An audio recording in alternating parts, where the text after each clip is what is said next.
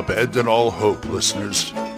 You're listening to Radio Grognard, the OSR podcast about stuff, with your host, Glenn Hallstrom. Hiya, folks. Old Man Grognard here. Happy Friday. Hope you're all doing well. I'm in a chipper mood, it looks like. And first off, I've got a voicemail from J.E. Shields. It was a little too long, so he did it in two parts, and I'm going to play both of them right now. Go ahead, J.E. Hey, Glenn. J.E. Shields from A Grazing Mace. I listened to your podcast about using a Dark City, but maybe in a different genre. And I got my juices flowing, and the way I would do it actually is to kind of play the flaky GM. Have everybody make characters and play that for a few weeks, start introducing a little bit of the storyline maybe, and then the next week tell all the players, hey, I want to try something else. We'll come back to these characters, I promise. But for the next several weeks, I got something else I want to play, and then play that for a few weeks. But there should be something off in the story, and they don't recognize what's going on. And then the third time, just surprise them with it, saying, I really wasn't feeling it. Here are some pre-gens. Let's roll with this, and then that third time, let them start really figuring it out, and then get them back to their original characters as they figure it out. Or maybe that's part of what the third one is. The third one is the realization, hey, this is what's going on, and then their goal is to get back to those original characters. I love the idea of using movies and things from that in your games. It makes it really easy to kind of roll with it if you just have a general idea of what storyline you're using. But all right, keep it up. Thanks for the podcast. Bye. Okay, thank you, Mr. Shields. Yes, that's another way of doing it. And I do like the idea of the flaky GM. And you remind me that all through this, you got to start dropping hints about what's going on and just little things that are a little off. Because you're dealing with almost three separate sets of characters here that are one set in your mind. So you got to keep that in mind, but you got to let them know that something's not going too well. Also, I would suggest that you keep it all in one system. It's handier if you have something like Savage Worlds or Hero or GURPS or something like that, where you can do several different genres in one system. But make sure like the stats are all the same. I mean, if you want to do it in, say, D&D and then in some other system like Fantasy Hero, you're going to have your work cut out for you, but it's just easier to keep it all in one system. But what you say is very, very good. Thank you for telling me that. And thank you for sending the voicemail in. Okay. Well, what I want to talk about today is, when is it too hard? When is it too hard for the players? Now, I know I'm the kind of, I'll use my own example here like I usually do on my Monday game. I'm the kind of GM where I help them along a little, but not too much. Or at least I try not to too much. My problem is I want to spill the whole story. Once they get there, it's like, okay, this is happening. And I always try and leave a little on the table. What I mean is, if they go into a dungeon or a room or something and there's stuff that they need to find, okay, fine, that's one thing. But there's some additional stuff that happens and they don't trigger it or they don't find it or they don't figure it out. I just leave it. Next time. I'll just use that next time when somebody else runs or something like that. If it's a module, if it's something I wrote or whatever. Because that's the whole thing to do. Don't try and, I always say I don't like railroads. Don't try and force characters into a predetermined plot, but also don't try and force characters into predetermined things like traps or tricks or something like that. So that's not something I would do. At the same time, don't make it too hard on your players. If you want to drop a little hint or a little hint there, here and there, that's fine. You don't hand it to them, but at the same time, don't make it so hard that they can't figure it out. This is why I don't do things like riddles in my game, because I cannot come up with, there are books of riddles and things that you could draw from, but as far as that goes, I don't have any of that, and I can probably look up online, but I don't want to come up with a riddle that's so hard that they can't figure it out and they're stuck. Never have, that's why the 3-clue rule that the Alexandrian came up with, I follow, because never put something in your game that will stop the game dead. Because it's a fine line you're playing here.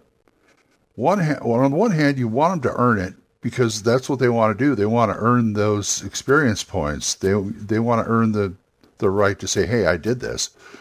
But at the same time, you can't make it so esoteric that they can't figure it out. Likewise, don't have any traps or too many traps or anything like that where they need a certain thing, like in a video game, they need a certain thing to get beyond this room. That you don't do that. No. I know some game masters, especially in the earlier days when I was playing, I know some game masters that they put a puzzle in there and you have to do it to get beyond it. And if you can't figure out the puzzle, you're screwed. That's it. I've had game masters end campaigns over stuff like this. I don't think it's right. I don't think it's fair to the players. And ultimately, it's not fair to the game master, too, because then he has to come up with something else. I've even had game masters who they put a puzzle there that nobody can get, and they berate the players for not being able to figure it out. They'll do stuff like, oh, come on, guys, this is easy. Stuff like that. You don't do that. You give players a reasonable challenge, a good fight, as I always say. You give them a reasonable challenge. And it's not hard to come up with a reasonable challenge. So certain things I just don't do in the dungeon because it's a game stopper. There's game stoppers. I really hate game stoppers. And if the players need something to get beyond something else, I find some way to get them to it, get it to them without just saying, "Oh, look, there's a key on the floor. Why don't you grab it?" And nothing happens. Okay, you've got the key to get into the next level of the dungeon. No, I mean, that's kind of stupid, but I'm going to make sure they get it somehow. It's like it's the same thing as information. Information in a dungeon, information of the plot.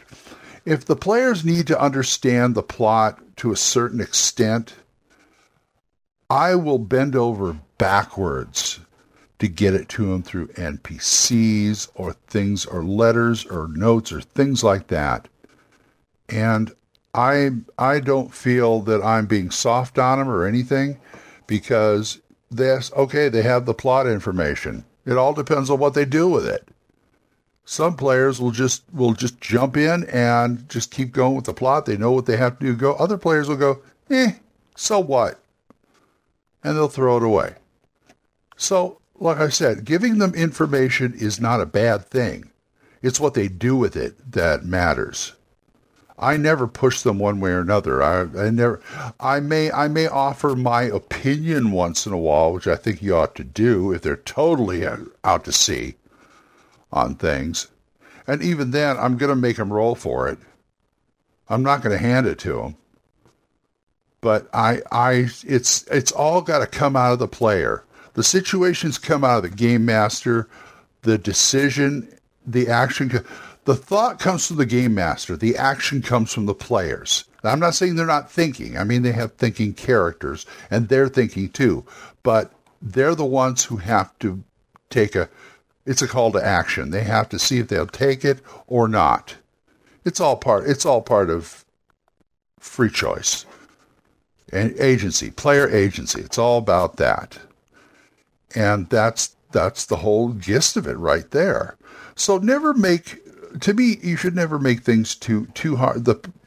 Never make anything too incomprehensible that they can't figure out what's going on.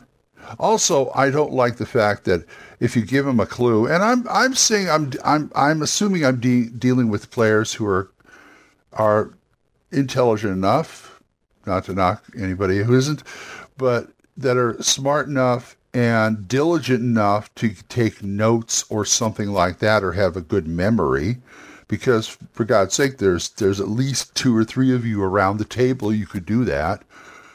And I'm assuming that they took notes and everything like that, where something that happened 2 sessions ago is pertinent to this now and knows how to use it, the information or the item or whatever it is.